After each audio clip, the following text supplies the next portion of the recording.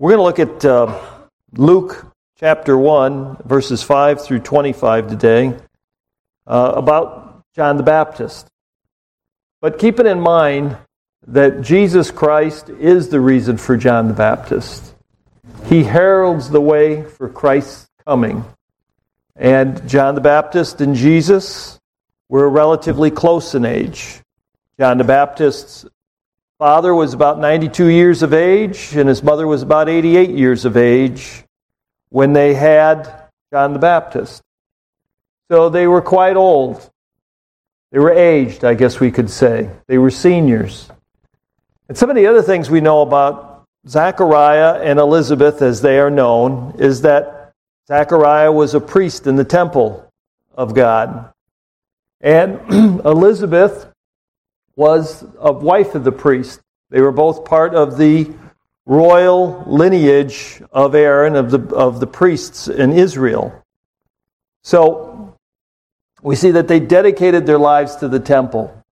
And some of the other things about Zechariah and Elizabeth is that the Bible says is that they were righteous before God.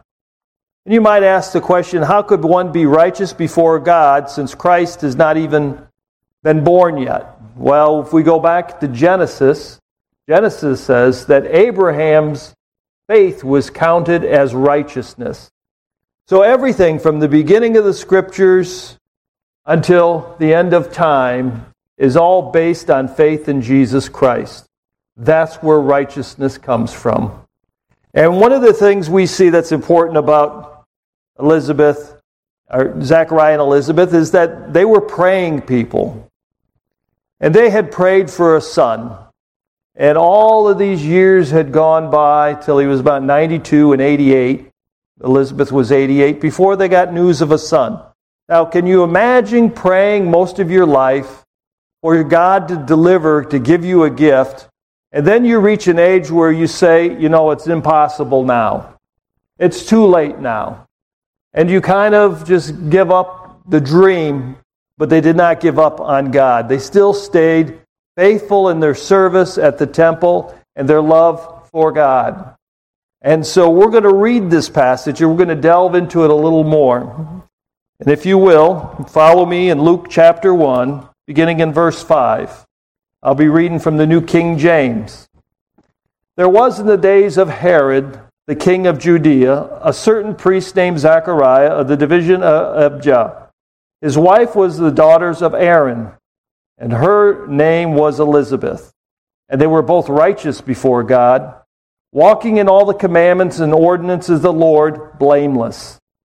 But they had no child, because Elizabeth was barren, and they were both well advanced in years. So it was that while he was serving as a priest before God in the order of his division, according to the custom of the priesthood, his lot fell to burn incense when he went into the temple of the Lord. Verse 10. And the whole multitude of the people was praying outside at the hour of incense. Then an angel of the Lord appeared to him, standing on the right side of the altar of incense. And when Zechariah saw him, he was troubled, and fear fell upon him. Verse 13. But the angel said to him, Do not be afraid, Zechariah, for your prayer is heard, and your wife Elizabeth will bear you a son, and you shall call his name John. And you will have joy and gladness, and many will rejoice at his birth, for he will be great in the sight of the Lord, and shall drink neither wine nor strong drink. He will also be filled with the Holy Spirit, even from his mother's womb. And he will turn many of the children of Israel to their God. And he will also go before him in the spirit and power of Elijah, to turn the hearts of the fathers to the children, and the disobedient to the wisdom of the just, to make ready a people prepared for the Lord. And Zechariah said to the angel, How shall I know this? For I am an old man, and my wife is well advanced in years. And the angel said to him, I am Gabriel, who stands in the presence of God, and was sent to you to speak to you and bring you these glad tidings. But behold, you will be mute and not able to speak until the day these things take place, because you did not believe my words, which will be fulfilled in their own time." And the people waited for Zechariah and marveled that he had lingered so long in the temple. But when he came out, he could not speak to them. And they perceived that he had seen a vision in the temple, for he beckoned to them and remained speechless. Verse 23. So it was as soon as the days of his service were completed that he departed to his own house. Now after those days his wife Elizabeth conceived, and she hid herself 5 months, saying, "Thus the Lord has dealt with me in the days when he looked on me to take away my reproach among the people." May the Lord bless his word to our hearts and to our minds. And with that, I'd like to go through kind of systematically through this a little bit, or just expository in nature. And we'd already talked about the character of Elizabeth and Zechariah, that they were blameless, that they were people dedicated to the Lord. And we discovered, based on the scriptures, that they had wanted a son for the longest time and prayed earnestly. But the Lord saw fit during their time of prayer not to give him a son at that point in time, but a son did come. And you might ask the question, the timing of God, why wait so long? Well, what we can tell from the scriptures is one thing is that God will be glorified and honored. He will not share his glory with anybody. The other thing that we see here is that John the Baptist was a key heralder to announce that Jesus Christ was coming on the scene. And so what we actually see here is that John was destined to be born. He was part of the elect. And God had already preordained a time for John the Baptist to be born. Not when Elizabeth and Zechariah would have liked the child, because you think about it, if John was born much earlier than when he was born, could he have been the heralder, the one that would announce Jesus' coming? Could have been, but how old would he have been? So Jesus started his ministry, he was about 30 years of age. John Baptist was just as close in age. So timing is everything with God. So if you're praying for something, don't give up. If you've been praying for years, don't give up. You've been praying for your children, you've been praying for your parents, you've been praying for yourself. You're praying for God to intercede in your life, to give you something. And with all your being, you've been praying, and you're feeling discouraged today, don't give up. God's timing is perfect. And it is his timing and not our own, in which he will be glorified and honored. Continue to faithfully serve God. Continue to faithfully attend and be part of the body of Christ. Continue to lift Jesus Christ up as the master of your life. And in your struggle of waiting, you glorify and honor, and I glorify and honor the Lord Jesus Christ. That's what Zechariah and Elizabeth were doing. And as we continue on, we see in verse 8 it says, "So it was that while they were serving as a priest before God in the order of the division, according to the custom of the priesthood, his lot fell to burn incense and went into the temple of the Lord." There were hundreds of priests that were there at that point in time. And Zechariah was going to meet an angel, Gabriel, with a message for him and him alone. Now, Zechariah had no idea that his message was going to happen, that God was going to answer his prayer and give him this good news. He was going about his normal duty as a priest, just as we should be going about our daily business, faithfully serving God, serving Jesus Christ.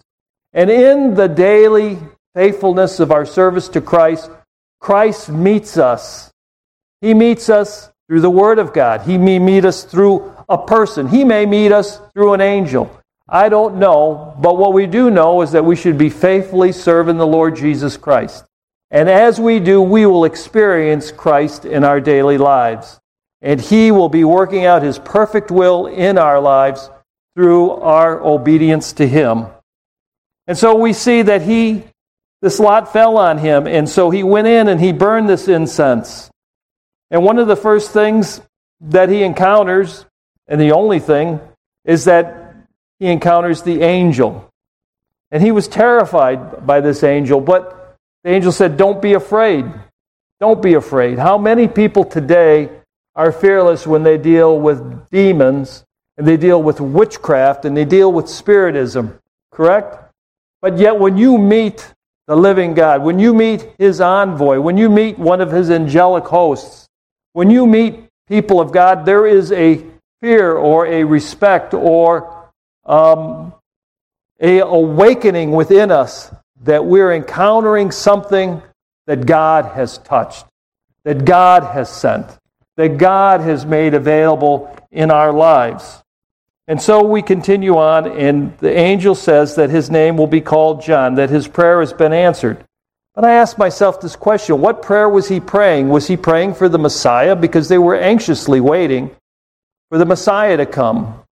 Could it have been at 92 years of age, he's praying and asking God to send the Messiah, and then in the middle of that faithful service, in the middle of that prayer, all of a sudden the angel speaks something that was the furthest from his mind, which is, "Your prayer has been heard." And he's like, "My prayer has been heard." What prayer? He perhaps forgot about it because he's 92. What's the chance of his wife having a child at 88? Now all of a sudden he says, "You're going to have a son." Can you imagine how Zechariah felt? He probably felt stunned. But that's how God is. He wants to stun us.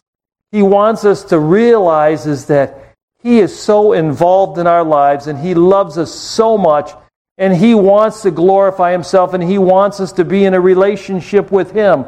As soon as Zechariah and Elizabeth's eyes were no longer on the child, God chose the time and delivered a child to them who would be used mightily in the ministry of Christ Jesus.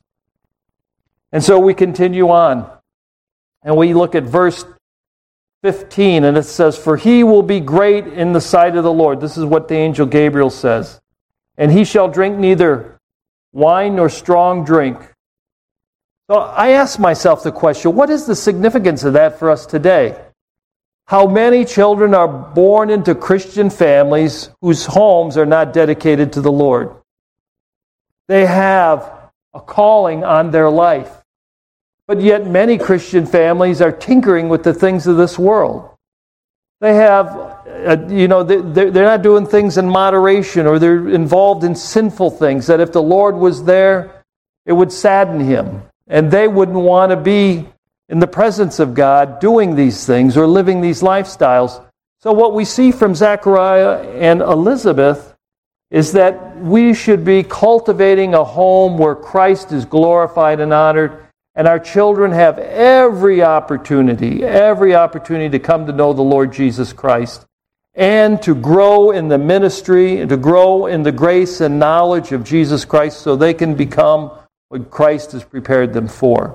So we have a responsibility. We see that with Elizabeth and with Zechariah. And it also goes on, and the angel says, "And the Holy Spirit," he said, "he will be filled with the Holy Spirit, even from his mother's womb." Now, his ministry was very unique, and the Holy Spirit was a very important part of this ministry. But this is the first time that you see the Holy Spirit mentioned in a person's life in the gospel, in the Word of God. He actually is called the Holy Spirit, and it says is that he will be in his mother's womb. And he goes on and he says, "It will turn many of the children of Israel to their God. And he will also go before him in the spirit and the power of Elijah to turn the hearts of the fathers to the children and the disobedient to the wisdom of the just, to make ready the people prepared for the Lord." So I'd like to concentrate on that a little bit, starting in verse 16. And it says that he will turn many of the children of Israel to the Lord their God. I think what we want to see here, first of all, is that we are the elect. We are the elect, as it is set out here in verse 16. 1 Peter 1:2 says, elect, and Peter is talking to the church, elect according to the foreknowledge of God the Father, in the sanctification of the Spirit for the obedience and sprinkling of the blood of Jesus Christ. He says, you are the elect, and God has foreknown you, and He has already called you into His family. He has called me into His family. But he goes on and he says, your sanctification comes through the Spirit, the Holy Spirit, actively at work in and through our lives. And he continues on and he says, for what? For the obedience and the sprinkling of the blood of Jesus Christ. Ephesians 2, we continue on and we see the work of the Holy Spirit in faith, that in the ages to come, He might show the exceeding riches of His grace and His kindness towards us in Christ Jesus. For by grace you have been saved through faith, and that not of yourselves. It is a gift of God, not of works, lest any man should boast. It is through faith and faith alone that we come to the Lord Jesus Christ. And so even as John goes out to proclaim the message that Christ is here to repent and to be baptized, the baptism of repentance, we are reminded that we cannot come to Christ in our own strength. It is by the power of the Holy Spirit, it is by the will of the Father that we come to Jesus Christ as our Lord and Savior, that we have the ability to believe. In Romans 2:4 it goes on and it says, or do you despise the riches of His goodness, forbearance and long-suffering, not knowing that the goodness of God leads you to repentance? Some people think that repentance is something that we can do. Repentance is not something that we do. It is still a gift of God. It takes the power of the Holy Spirit to bring us to a point to repent. And what is this? Faith is turning to God. Repentance is turning from self and from sin. To live a life of turning away from self and sin and live a life of faith where we're turning to God and trusting Him for our lives, for our salvation, for the goodness that we can demonstrate in and through our lives. So we look back at verse 16 and he says, and He will turn many of the children of Israel to the Lord their God. One of the things I'd like you to know about what was going on in Elijah's time, which is common, I would imagine, in today, is this. Is that many kings had already served in the nation of Israel. About 100 years had passed. And so, from David. And so David was a king that was a good example of faithfulness and integrity. But now Ahab is king, and Elijah is actually the prophet during that period of time. And during this time of Ahab's reign, and during the time of Elijah, Elijah is preaching repentance and warning to the people of God, and it is to the people of God. But over the course of time, because of all the bad kings and all the bad leadership, wickedness filled the land. Not only did wickedness fill the land, but the majority of the people yielded to Satan and to the demonic influences through the worship of the Canaanite gods of Baal and Ashtaroth, which many of their children had passed through. You look at the world today and you ask yourself, are we living in those days today? Evidently, John the Baptist was being prepared to bring a message because Christ was coming on the scene. And he was going to deal with these very issues. He was bringing the people back. He was bringing the people to himself. And so we ask the question, do we live in that day today? Have not many people decided to serve demons and Satan? Have many in the church already turned their backs on Christ and you have gone after the ways of the world? We have to say yes. Because this is who Elijah was preaching to. This is who John the Baptist was preaching to. It was to prepare a people of God to be able to receive the Lord Jesus Christ, to have open hearts and open minds to receive the Word of God. We live in this world today. We live in that world today. And there are Elijahs among us who are bringing forth the true and pure Word of God, bringing us to a point of where we have an opportunity to repent and accept Jesus Christ as our Lord and Savior. Not only accept Him as Lord and Savior, but to reaffirm our faith and recommit ourselves, recommit our homes to serving Christ and not having our lives just tethered to the world. And so we see that in Elijah's time, it was critical. In John's time, it was critical. In verse 17 of the passage, it says, and he will also go before him in the spirit and the power of Elijah, to turn the hearts and the fathers to the children. I'd like to read you a couple statistics about what this looks like, why it is necessary for the hearts of the fathers to be turned to the children. Life in Beautiful Ministries of Faith did a study, and they gave us some statistics. I'm going to read a few. 85% of the youth who are currently in prison grew up in a fatherless home. 85%. 85% of the people that are in prison, mainly men, grew up in a fatherless home. 39% of students in the United States from the first grade to the senior year of high school do not have a father at home. 24.7 million children in the United States live in a home where their biological father is not present. 57% of the fatherless homes in the United States involve African American black households. Hispanic households have a 31% fatherless rate, and white or Caucasian households have a 20% fatherless rate. And allow me, please, to continue. Only 68% of the children will spend their entire childhood with an intact family. Only 68%. 85% of all children which exhibit some type of behavioral disorder come from a fatherless home. Now keep that in mind. What do we say about people that have behavioral disorders? Well, they have this condition, and they have that condition, and they have this illness, and they have this sickness, right? There are some that do. But what we're seeing is that because of the absence of parents in the home, primarily a father, is that it causes difficulty, and it changes the projected trajectory of a child's life. God's hand could be on that child, but without that father being there, without them being in a home that is dedicated to the Lord Jesus Christ, it is a struggle. It is a real miracle to have to pull that person out and bring them to a place of accepting Christ as their Lord and Savior, and then going on to fully commit themselves to the ministry that God has prepared for them.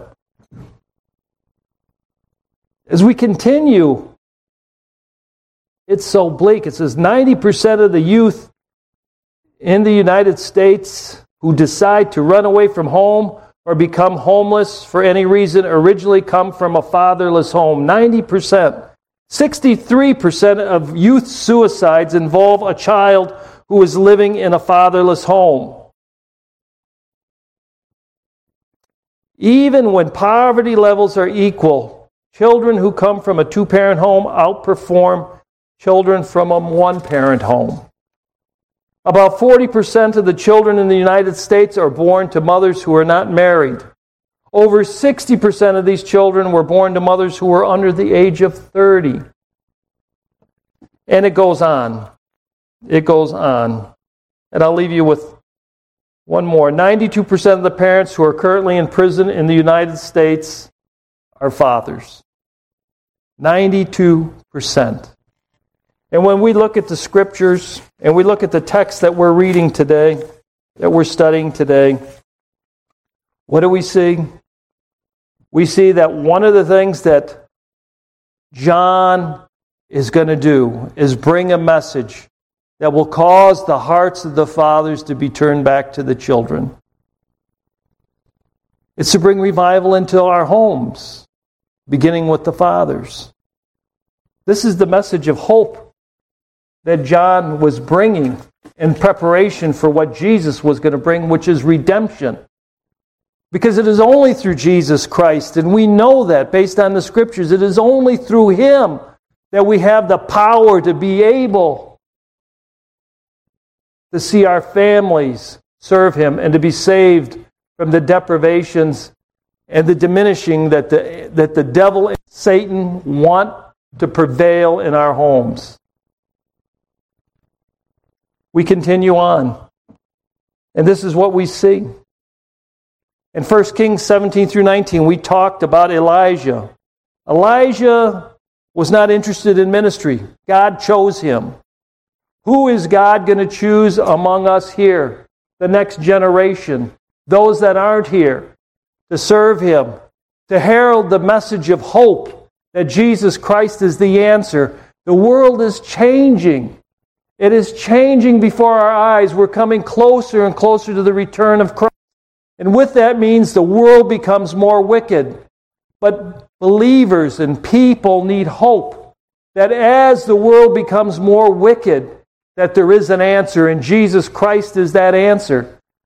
The next generation, who will be the fathers and mothers? Who will stand in the gap for the next generation? Who will pray for the sons and the daughters?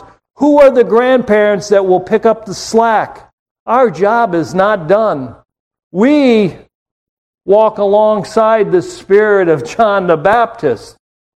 We walk alongside the spirit of Elijah. We are called to that in Jesus Christ. Jesus calls us to that, to be faithful men and women of God, faithful to the Word of God, faithful in love to the Savior, faithful in love to one another, and faithful in love to the people within our community, to reach out to them, to give them an answer, a hope that is Christ Jesus. John 15:13 says, "Greater love has no one than this, than to lay down one's life for his friend." A father, a mother, we as believers are called to lay down our lives for one another. Are you laying down your life for your family? Are you the example that you need to be?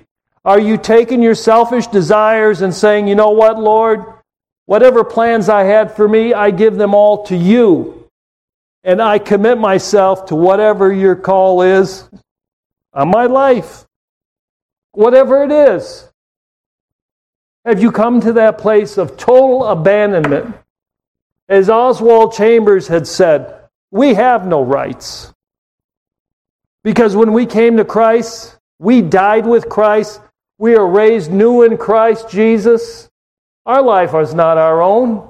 Not at all. We belong to Him. We are His bond servants, His bond slaves. And we owe Him everything because He has given everything to us. Not equal. I can never equal in giving to Christ what Christ has given to me. He is holy. He is perfect. He is God. He not only took away my sin, He not only gave me a hope, He not only gave me eternal life, He gave me Himself. He gave me His love. I know love, you know love, because Christ loved us. And so, in turn, we are to love those around us, even when it costs us something. Even more so when it costs us something, because that is the demonstration of love, is that we give ourselves away for the glory of Christ. And as we look at Ephesians 5:29, and we continue on in this theme of the Spirit of the Father, the hearts of the Father to the children, Ephesians 5:29 says, "For no one ever hated his own flesh, but nourishes and cherishes it, just as the Lord does the church." Oftentimes it's in the context of a husband and wife. As Christ loved the church, us husbands ought to love their wives. But it goes beyond that. Husbands and wives are called to love the children. And we're called to love other people's children, because those that aren't on Christian homes, God is still interested in them. He still wants them. Open your homes to those children. Make them a part of your family. Be the mother or the father or the family that they don't have. Be the answer in their lives. This is what Paul's talking about. But, what John's talking about, or what Luke is talking about, as it relates to John the Baptist, is that this would be his message. But it was Paul's message as well. Right? It's Jesus' message. It's the message of the Word of God, which is to get the message of hope, the message of the gospel out. So as we continue on, we see in verse 17, and the disobedient to the wisdom of the just. Now, I'm breaking up that verse, so let me just read it in its entirety so we get the context. And it says, starting in verse 17, "He will also go before him in the spirit and the power of Elijah to turn the hearts of the fathers to the children and the disobedient to the wisdom of the just." And I thought about that, and I prayed about that, and I said, what is the wisdom of the disobedient? or the disobedient to the wisdom of the just. We're no longer walking in the world's folly, but the wisdom of God. The world has a wisdom, so it thinks. And a lot of people operate by that. And they think they're wise, they're crafty, right? They know how to beat the system. But they don't know how to obey God. But yet they think they're wise because somehow they're going to get out of this life and everything's going to be fine apart from Jesus Christ being the center of their life, apart from Jesus actually redeeming their life. Why? Because they live in darkness. Why? Because they live a lie. Why? Because the devil has blinded them. But not us. We have this message of hope. We are those that walk in the wisdom of God. We walk in the Word of God, and the Holy Spirit teaches us and guides us and directs us so that we can please God, so that we can honor the Lord Jesus Christ. And so we see in Proverbs 9:10, it says, "The fear of the Lord is the beginning of wisdom, and the knowledge of the Holy One is understanding." We read earlier today, I think it was in Sunday school class, Romans 1, about how they did not give God thanks. They knew Him in their hearts. They knew to give Him thanks, but they denied to give Him thanks. They denied to recognize Him as God of their lives. But the wise acknowledge that. We are here not for ourselves, as Pastor said.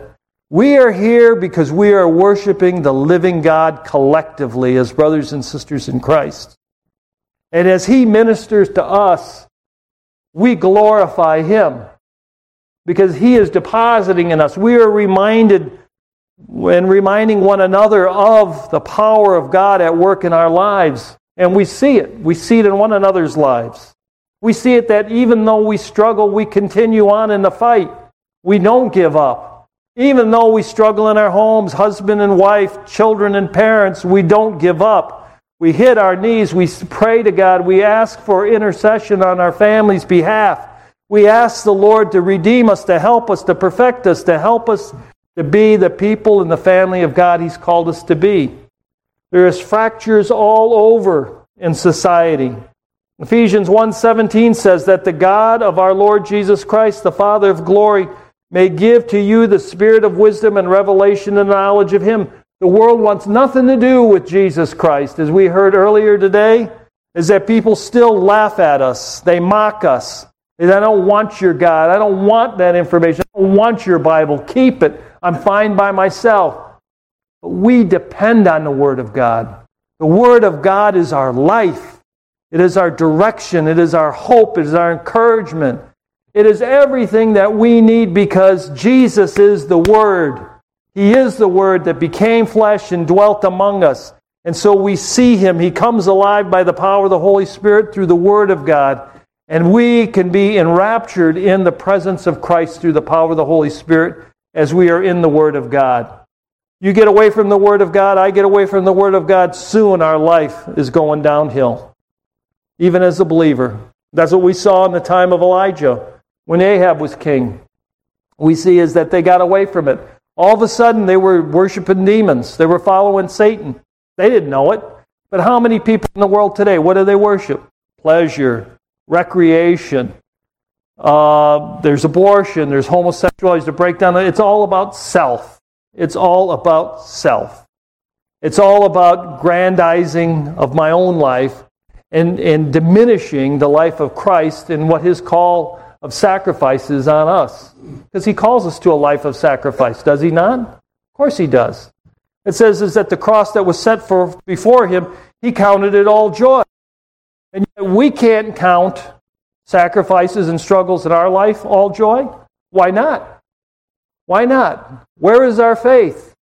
This is what John the Baptist was preaching, these types of messages, which is to get the people of God. He was preaching it to the people of God, people that had wandered away, which is calling them back and saying, yes, God still loves you. He still calls us, and we are still His people. But it's time to wake up, is what John the Baptist's message contained. So we see at James 3:13, who is wise and understanding among you? Let him show by the good conduct that his works are done in the meekness of wisdom. Are our lives characterized by good conduct? Do we have good conduct before the world? Do we have good conduct in our home? Are we people of integrity? Are we people of integrity? These words we don't even hear anymore, do we? Piety, integrity, holiness, purity. We don't talk about those things much anymore, do we? The world doesn't, but does the church? Because this message that was given to John the Baptist that Jesus would take with him, Jesus was bringing the message of hope. John the Baptist was setting that message up and saying, it's time to repent because this is who you are, this is where you're at, and the Savior is coming and you need to be ready to receive him. And he was setting them up. And so we are being set up by the Holy Spirit.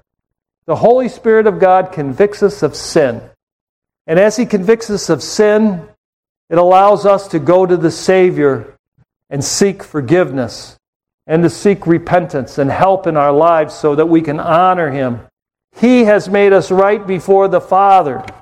And so the Holy Spirit will help our lives to be right so we can bring glory and honor to Jesus Christ. So we can be pleasing to Jesus. We continue on in verse 17. To make ready a people prepared for the Lord. The standard has been blurred, people. The standard has been blurred. But to the people of God, we know the standard. The standard is the Word of God. Do you know the Word of God? Is the Word of God alive and well in your home? Is the Word of God alive and well in your own life? Are you daily in the Word of God? Are you beseeching the Lord to just reveal His Word to you? We need to be, because the standard is blurred. And we go out in the world, they have no standard. They live by relativism. They say, hey, whatever works for me is good. Whatever, you got a problem with it, then that's too bad. That's your deal. You operate by a different standard, but that is not true. The plumb line, God has stretched out His plumb line, if you will. A contract, a construction term, a plumb line. And you know what? We're found wanting. We're found wanting. Even the church has been found wanting. And so we as the people of God need to hold the standard, but we need to know what the standard is. And how we hold that standard is how we live our lives. As we live our lives faithfully before the Lord Jesus Christ and before the world, as we take and we utilize the Word of God in our daily lives, we put Scripture to memory, and we go ahead and we live that, we share that with one another, we share that with those around us, then all of a sudden that standard is being elevated again. It's being brought so that other people can see the standard by which we live by. Somebody says, why don't you drink? Why don't you go out partying with us? Well, we used to at one time, didn't we? But then when we came to Christ, those things changed. Why? Because drinking is a sin? No. It's because we don't do those things. It's because we have a higher call. It's because we want to honor Jesus Christ. We don't want to be filled with wine. We want to be filled with the Spirit. We want to be ruled over by the Spirit of God. So that way we can be pleasing unto our Lord Jesus Christ and to our Heavenly Father. And he continues, when we talk about being prepared, I'm going to read through a couple scriptures for you, and we're not going to talk much about it, but you just think about it. Titus 2:1-2, as it relates to the older men. But as for you, communicate the behavior that goes with sound teaching. Older men are to be temperate, dignified, self-controlled, sound in faith, sound in love, and endurance. This is Paul telling Titus. As it pertains to older women, likewise are to exhibit behavior fitting for those who are holy, not slandering, not addicted to excessive drinking, but teaching what is good. In this way, the older women can train the younger women. The younger women to do what? To love their husbands, to love their children, to be self-controlled, to be pure, to be fulfilling their desires at home, kind, being subject to their own husbands, so that the message of God may not be discredited. To young men, He continues, Titus does. Encourage the younger men likewise to be self-controlled, not devoted and ruled by our appetites, showing yourself to be an example of good works in every way. In your teaching, show integrity, dignity, and a sound message that cannot be criticized, so that any opponent will be at a loss because he has nothing evil to say about us. This is what we are called to. This was what John the Baptist's message was in terms of readying the people of God for the coming Messiah. And so Jesus already came once, but he's coming again. He's coming again, and yet we're still called to be prepared. And as we close, I want to look at verse 19 and 20. Because it's interesting. As the angel Gabriel was talking to Zechariah, continues on, and Gabriel says, I am Gabriel who stands in the presence of God and was sent to speak to you and bring you these glad tidings. Stands in the presence of God. Sent to speak to you. Sent to speak what? To speak the word of God.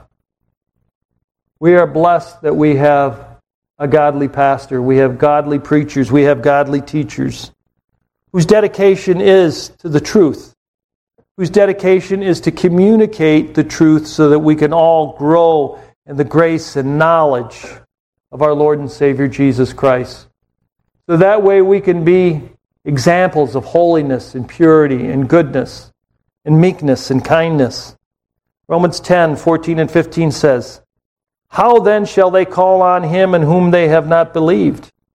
And how shall they believe in him who they have not heard? And how shall they hear without a preacher? And how shall they preach unless they are sent?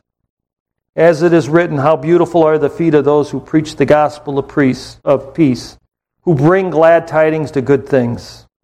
Now let's not stop with the preachers and the pastors and the teachers. In our homes, are we the preacher? Are we the pastor? Are we the teacher? We are, whether you realize it or not. But what is your message?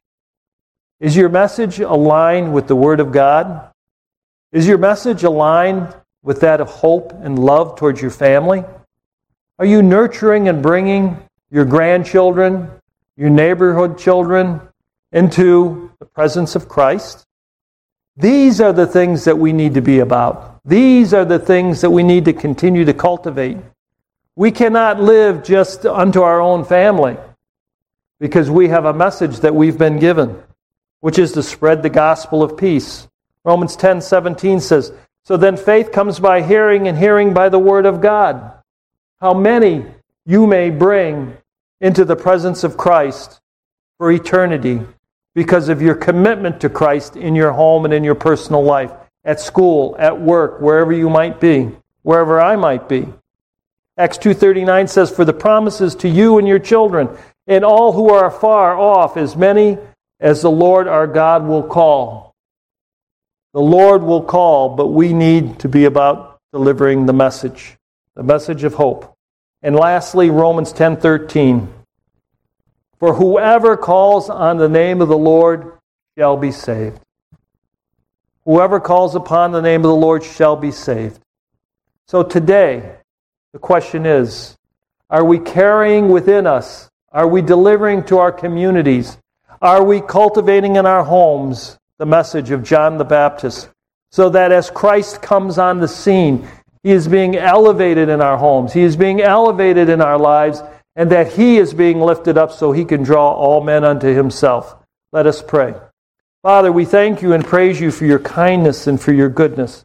We thank You for the Word of God, and we thank You, Lord, for Your faithfulness, that we don't have to depend on our own selves, Lord, but You work in us and through us to make us more like Jesus Christ through the power of Your Holy Spirit.